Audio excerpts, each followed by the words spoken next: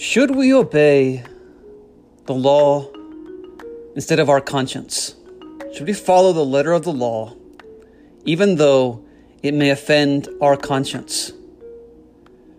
And question 2, what is the secular problem of evil?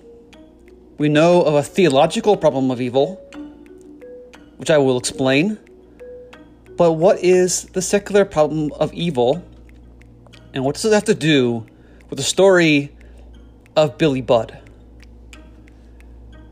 This is Dan Del Monte with another podcast for CultureCast. I'm a philosopher and writer living in Philadelphia, and I'm giving a podcast today on a wonderful and great American novella written by Herman Melville, a very philosophical and metaphysical novelist who has given us this short piece about a sailor who is impressed, meaning he's forced into service on a British military ship, taken off his former ship called the Rights of Man. So the ship he's on is called the Rights of Man. He is impressed or forced into service on this British warship, Bello Potenti. I think that means like war strong, something like strong for war. It's Latin, belli potenti. And the story unfolds from there, and it's going to give us insight into these two themes I bring up at the outset of this podcast. Should we obey the law over our conscience? And number 2, what is this secular problem of evil? Billy Budd has also been adapted into a wonderful opera by Benjamin Britten, and I encourage you to go watch the opera, which I'll put in the show notes. It's remarkable, very moving. Although there's one key flaw in the plot that I'll point out eventually. Now, I will, in this podcast, give spoilers. I'm going to assume that you have read Billy Budd. And I need to cover the plot. So if you haven't read it, go read it or watch the opera. But just be warned that if you are listening to this, I'm going to give you the plot, and it's worth your while because I'm going to be using the plot as an entranceway into these philosophical themes that I find quite interesting. So here's a brief plot. We have Billy Budd, who is this good-looking young guy. He's very happy and very easygoing. He actually embraces his new life on the ship. He doesn't have a problem with it. He's not disgruntled or upset by the fact that he was impressed. He was forced into service. Now we have this other character by the name of Claggart, and Claggart has a role of authority on the Belli Potenti, the British warship. Claggart is a so-called master at arms. All right, he's going around watching these men to see if they show any signs of mutiny. Because at this time, there's this Enlightenment style belief in the rights of man. And of course, taking someone and forcing them into basically slavery aboard a warship will be a violation of these rights. So Claggart is very vigilant over the sailors because there's these ideas emerging from, in the novel, specifically France, of the French Revolution, emphasizing the rights of the common man, and the British conservative government is insisting upon loyalty to the king. And Claggart is going around enforcing this code of loyalty to the king and country. Billy Budd has a stammer. It gives this impression of innocence, of harmlessness. And it seems like Claggart and this is key, just conceives a hatred for Billy Budd that really has no rationality. This is a key detail. It's like Claggart just hates Billy Budd. Not for any rational reason. Like, we might hate someone because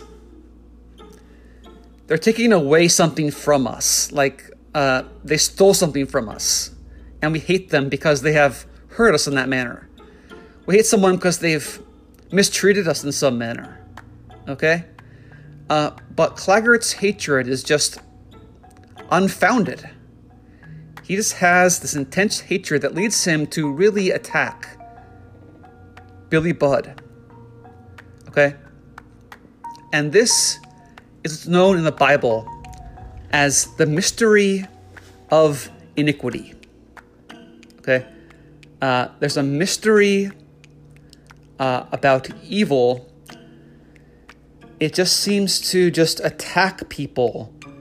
And there's this evil force in the world that we can't rationally understand. It just seems to crave to destroy. And whereas most human behavior is driven by some kind of rational incentive, it seems like Claggart just is evil for the sake of evil. Okay? So I'm going to read a couple quotes from this text to give you an idea of what Melville means by this so-called mystery of iniquity, and it becomes important when I talk about the secular problem of evil. Okay? So, I'm turning to Billy Budd, and I'm going to read a couple quotes. Okay. So Melville, speaking through the narrator, he's talking about how Claggart has suddenly become so-called down on Billy Budd, who's, again, this happy-go-lucky, perfectly harmless individual he would never even imagine of committing mutiny. So why is Claggart so upset? Melville says, but at heart, and not for nothing, as the late chance encounter may indicate to the discerning, down on him, secretly down on him, he assuredly was. Okay?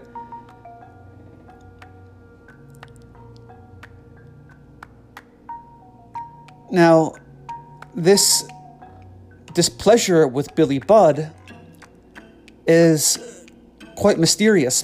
Budd didn't do anything to Claggart. Okay, he didn't show any signs of mutiny. In fact, we're going to see that Claggart sets up Billy Budd. Claggart is going to set up Billy Budd to make it seem like he's thinking of mutiny, get him in trouble with the captain, and what's going to end up happening is Billy Budd is hung for treason by the captain because of Claggart's machinations. Okay? And the narrator says, for what can more partake of the mysterious than an antipathy, spontaneous and profound, such as is evoked in certain exceptional mortals by the mere aspect of some other mortal, however harmless he may be, if not called forth by this very harmlessness itself. So it's like this spontaneous antipathy. Spontaneous meaning just arising from nothing. There's no grounds for it. Okay, so again, you can hate someone because they stole something from you or they have hurt you in some way. But Claggart's antipathy comes from harmlessness. Okay, it's based on nothing. Okay, and so the narrator says, to get from a normal nature to Claggart, you have to cross a deadly space. Okay, that's the phrase that Melville uses, that Claggart is somehow separate from ordinary human psychology.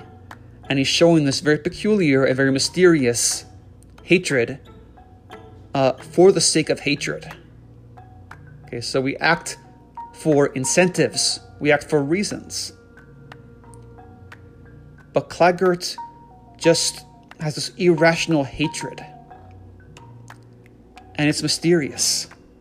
Okay, we can see that in our world, where there are people who just seemed hell-bent on destruction, even though it may not achieve any useful objective for themselves.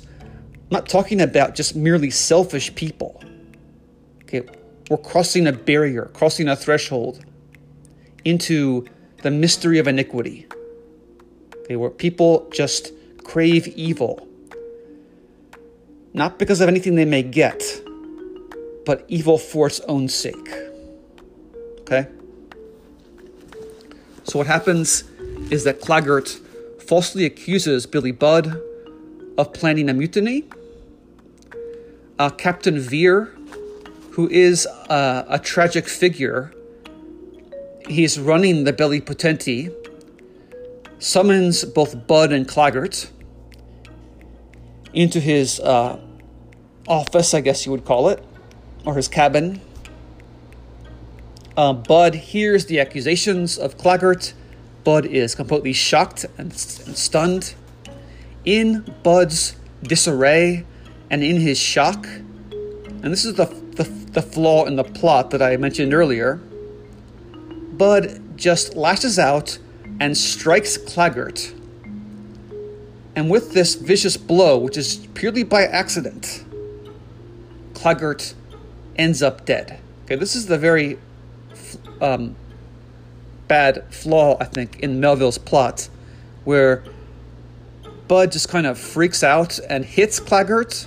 He has no weapon, and Claggart somehow dies from this blow.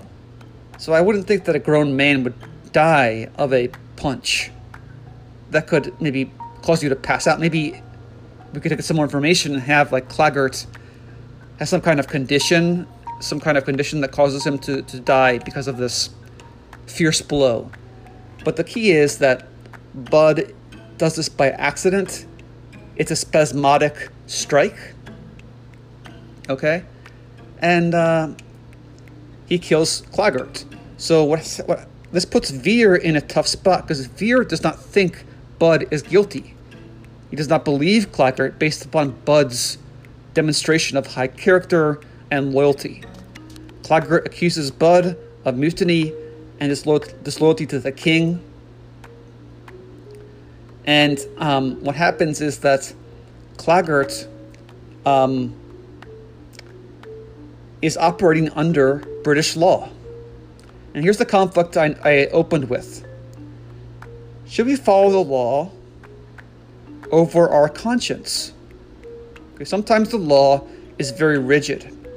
So Claggart is operating under, Veer, the captain, is operating under the so-called Mutiny Act.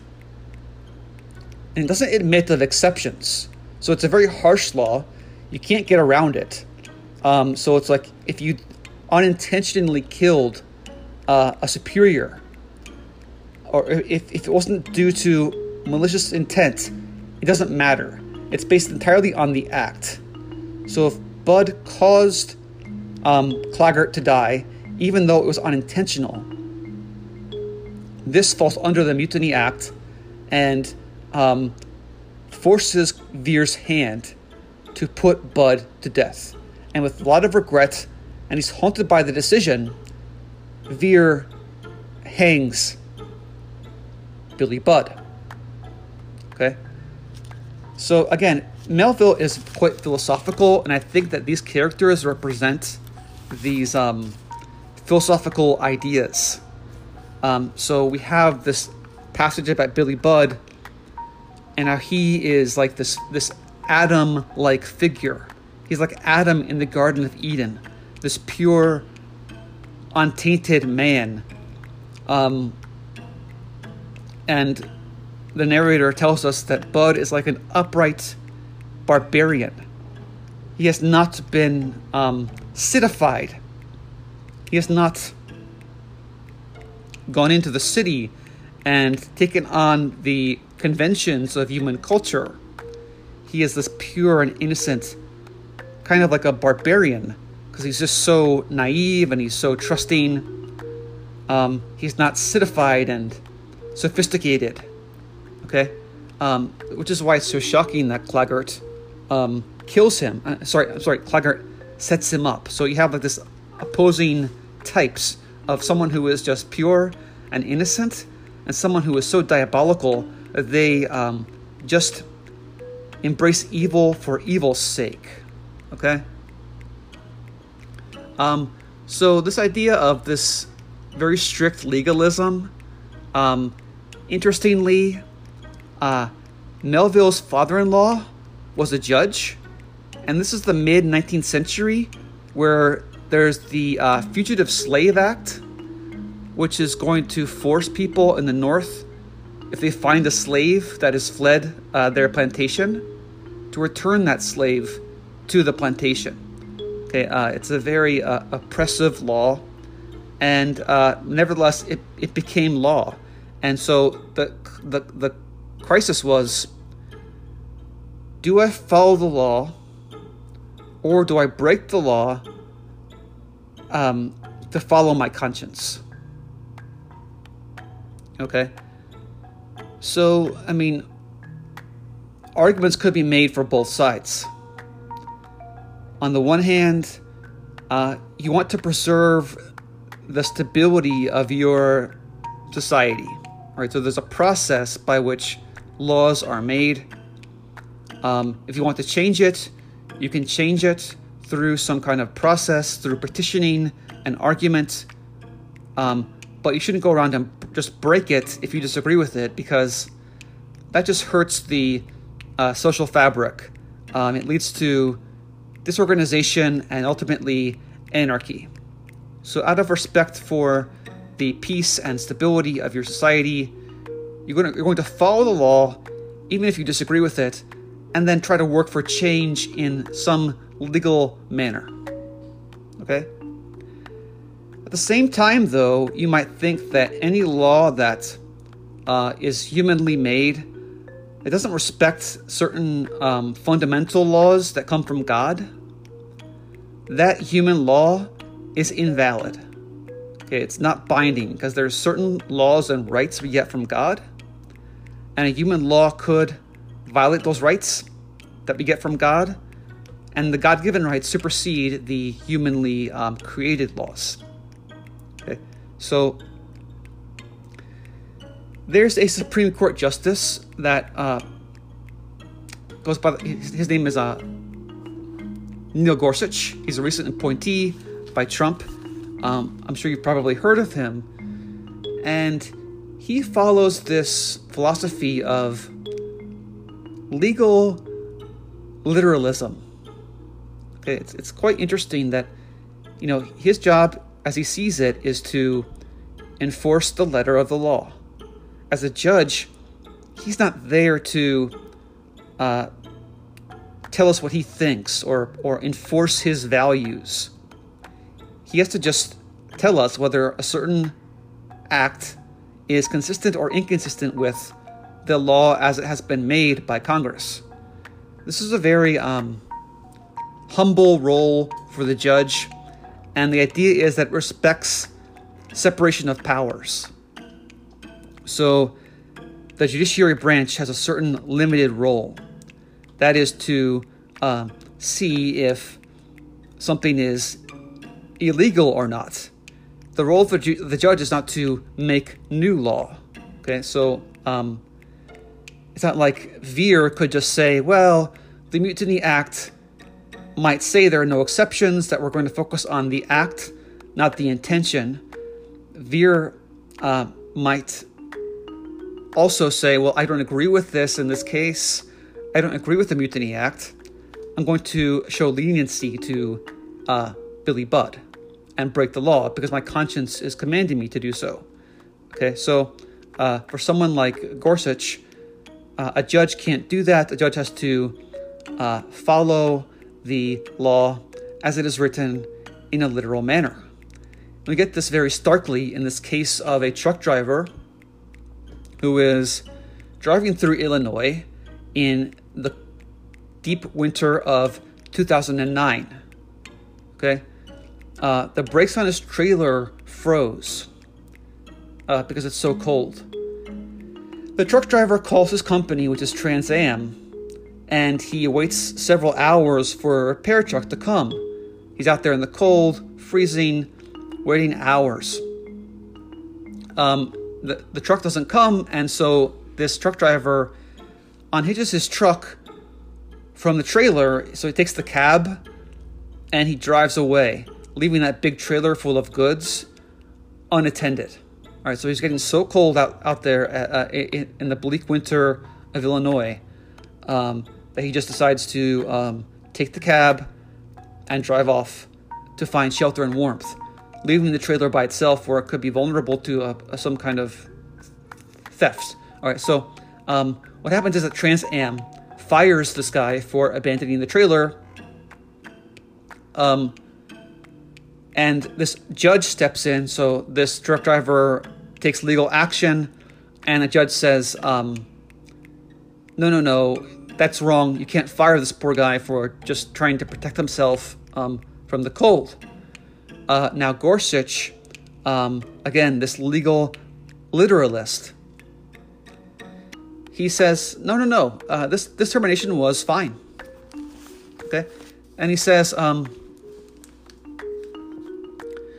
a trucker was stranded on the side of the road late at night in cold weather, and his trailer brakes were stuck. He called his company for help, and someone there gave him two options. So the brakes are on the trailer are stuck, so that's why he broke off the cab, because if he can't take the trailer because the brakes are stuck. All right. So the company gives him two options, including the option to sit and wait for help to arrive. So the company says, just hang in there, we're going to give you help. All right.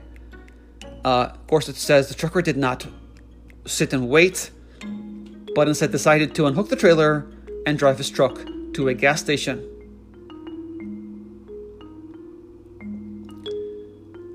Gorsuch writes, it might be fair to ask whether Trans Am's decision was a wise or kind one. But it's not our job to answer questions like that. Okay, and Gorsuch finds that the laws currently on the books do not prohibit Trans Am from firing this poor guy who was just trying to get warm when the company didn't come to help him in timely manner. Okay, so Gorsuch thinks the laws don't prohibit that kind of firing, so I can't come in and say, well, even though the law says nothing, my values forbid this kind of behavior. All right, so Gorsuch is like Veer. I have to follow the law, even though I might violate my conscience. Okay, and there's a strong case to be made for this approach. You don't want judges to impose their beliefs in ways that are extra legal, because they may end up imposing things that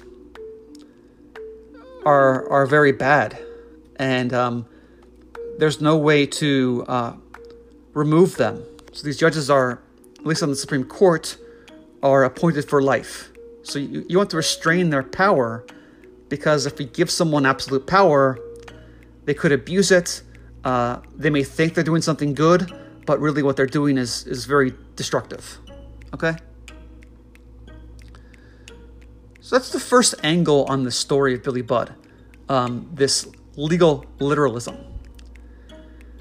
But there's another more metaphysical and, to me, even more interesting angle. This is the secular problem of evil. Okay, so secular meaning without God. There is a theological problem of evil. And this is the problem posed by evil to God's existence. The problem goes as follows. if God is perfectly good, perfectly powerful, he can do whatever he wants, he has no limitations, and he's omniscient, he knows all, okay, then why is there evil? Okay, if God is this powerful and this all-knowing and perfectly good, then the entailment seems to be that he would stop evil. But he doesn't. Evil is real. So God, therefore, must not exist. Okay? That's the problem of evil. There are ways to address it. But just keep that in mind. There's a theological problem of evil. If you take away God, the problem of evil seems to go away. So if you just have nature without God, and there are these bad things happening, well, there's no mystery, right? Because nature is just blind matter. And if it hurts us, if there's an earthquake or some kind of, forest fire that's caused naturally, we shouldn't think that there's some kind of conceptual problem, like there would be with an all-good God. So if just blind nature is causing problems, that's not a philosophical problem. Okay. Now, with this article I read, it's by Peter Kivy, Kivy.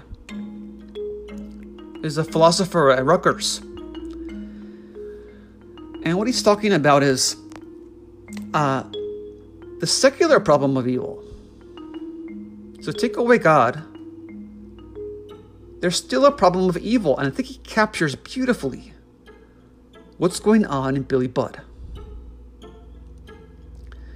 The secular problem of evil has to do with just human beings and our cruelty to one another. Okay, so in the character of Claggart, you have an individual who plots and schemes to achieve this end of destroying a man's life. And the only way to explain it is that he just likes to destroy. Okay? And so this itself is a problem because human beings are supposed to be rational. Why would we spend so much effort and time achieving a goal that doesn't have any kind of benefit for us? Okay, so there's this theory called psychological egoism. And this is a theory that we can never act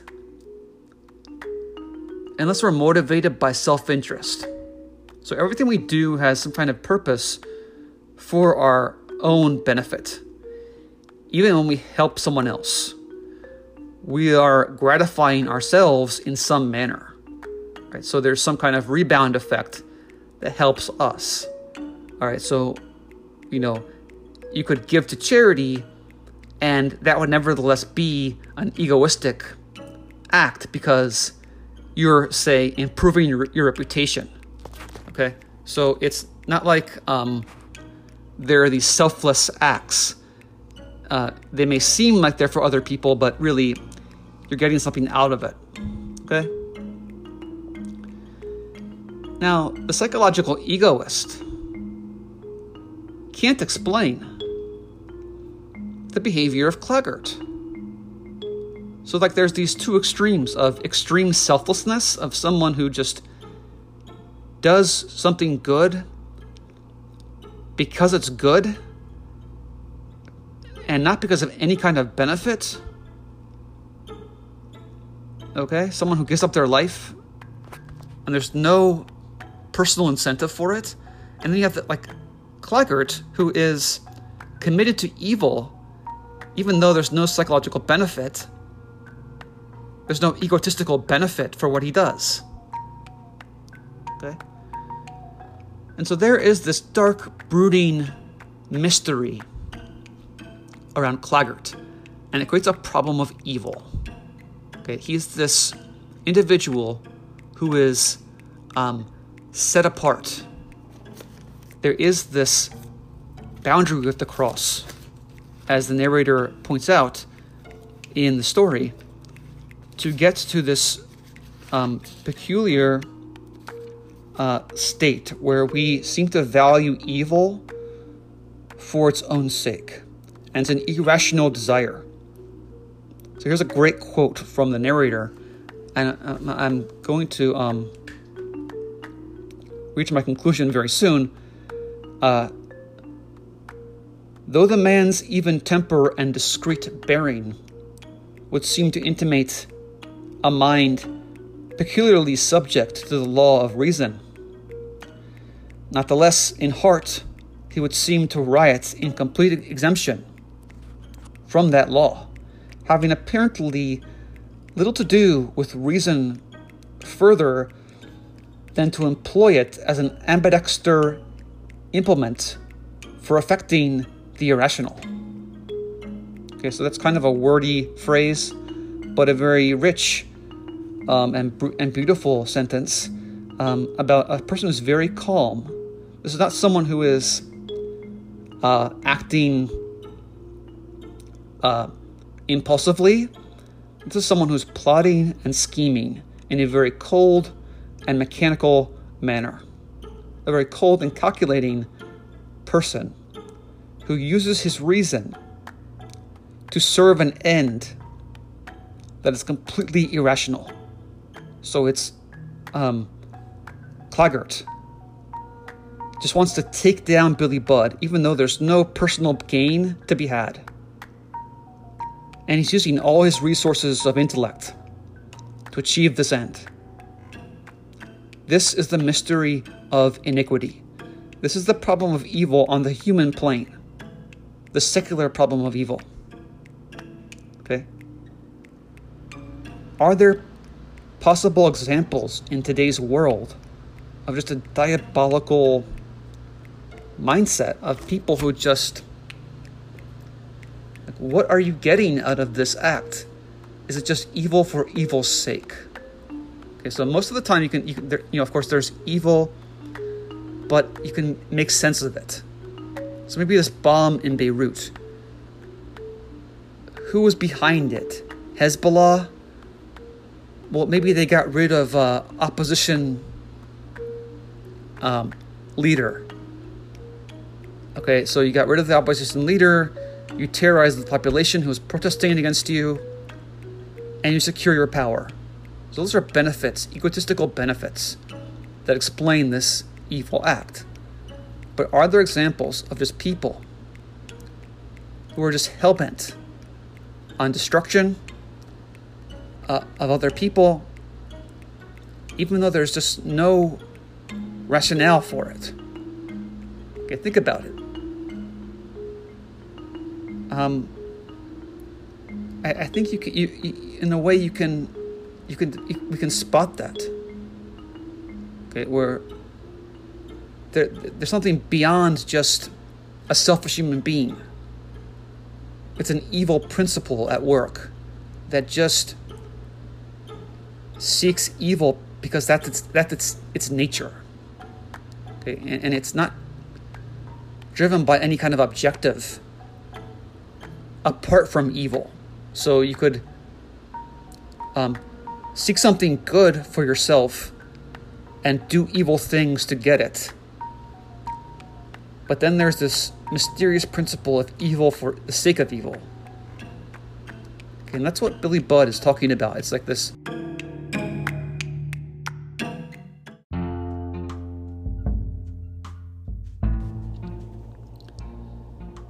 Is what we see an accurate picture of reality?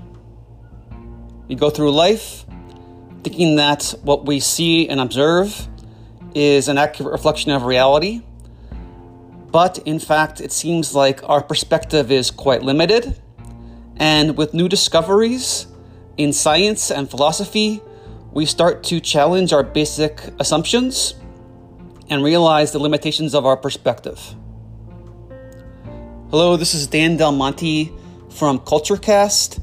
I'm a philosopher and writer living in Philadelphia, and I'd like to talk about today an article that really caught my attention, and it encourages us to revolutionize our way of thinking, to go back to first principles, okay, to enter into the state of doubt where we look at all our beliefs as possibly relative to our historical period, to our place in society, and therefore questionable.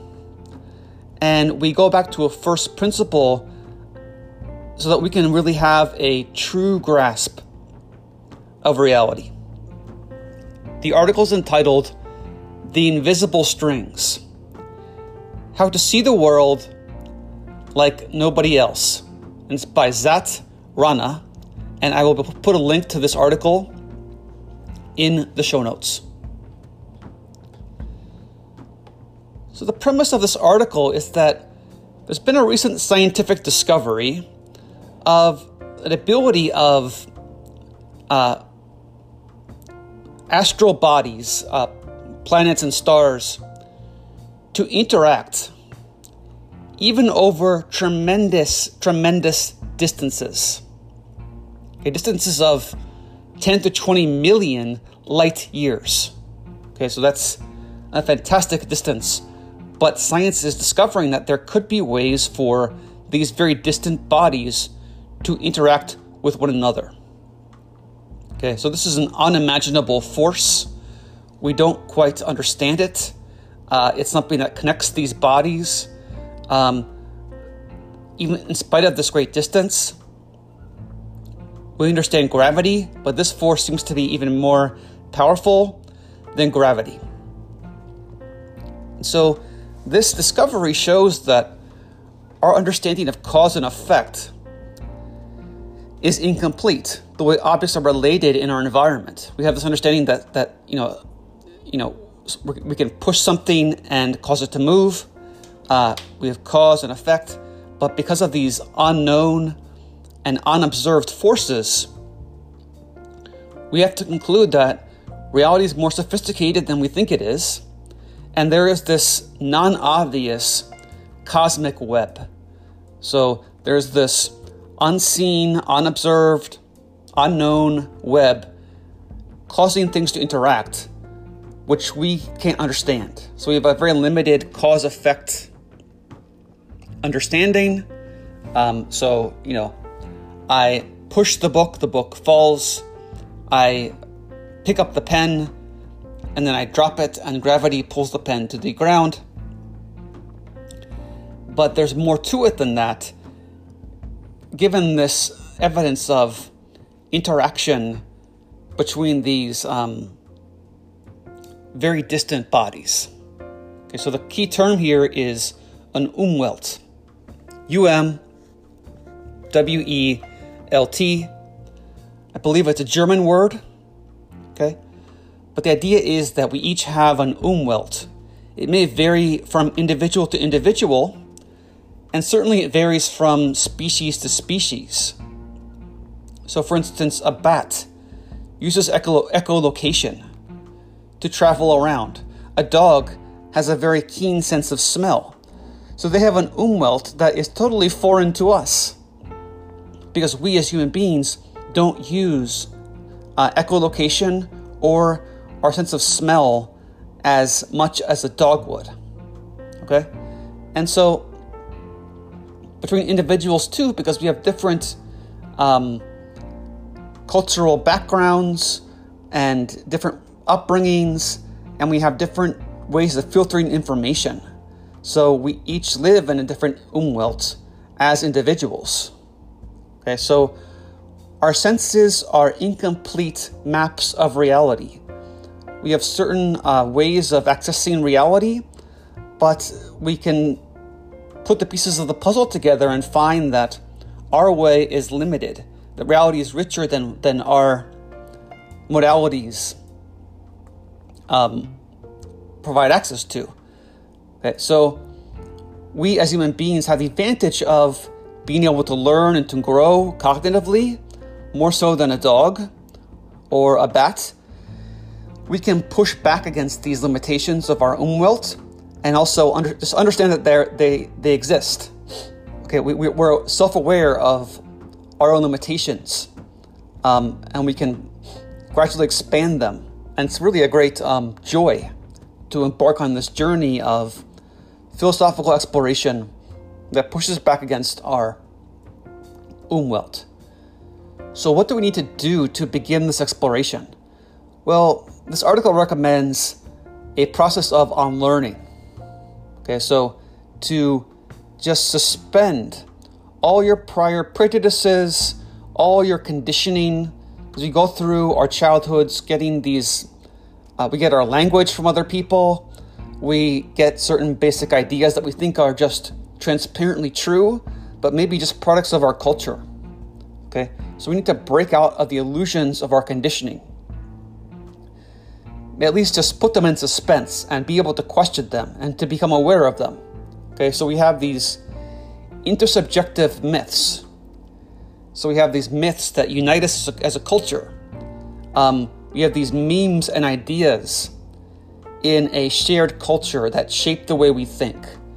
Okay, so it could be like the idea of American exceptionalism, the idea that we're a special place and we have certain high principles of human freedom, and in spite of our imperfections, over the course of history, America has been a place of liberty, a beacon of hope for the world, that people could realize their potential in ways that are unfettered by oppressive governments.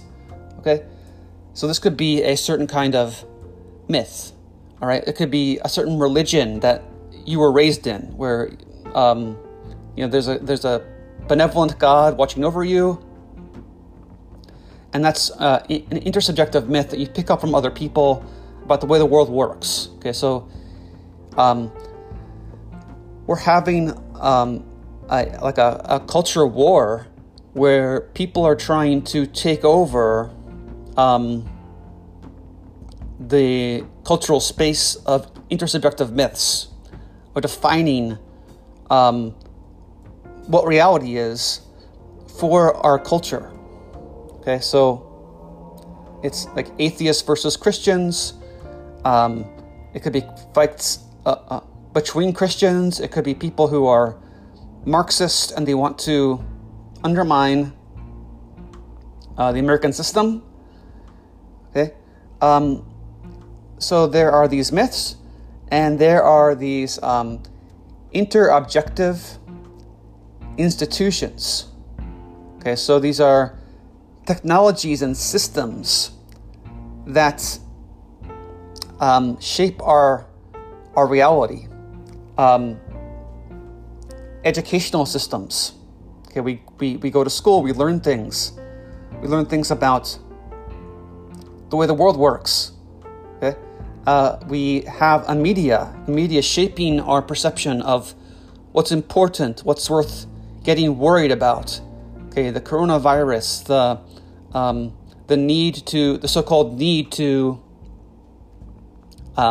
lock down in response to a virus. Okay, so these are institutions. So the government. So we look to the government to give us an answer. So what do? Our government tells us, and we trust it. So these are our interobjective institutions that control the flow of information. Okay.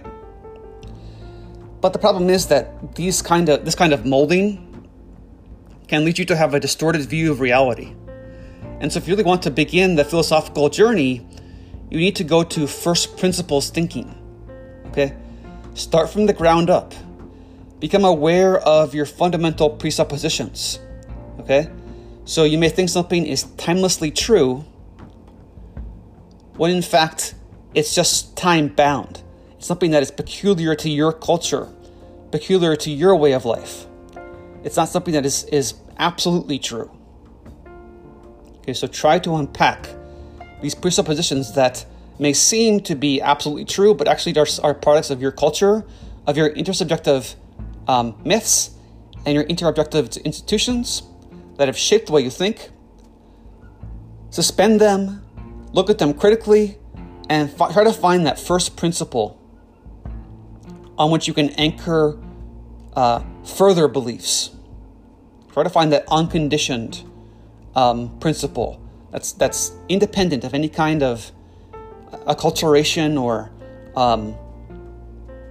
immersion in a certain time period. All right, so this is a short talk, but I think it's very interesting. I'm going to give you a link to this article in the show notes. And good luck in trying to break out of your umwelt.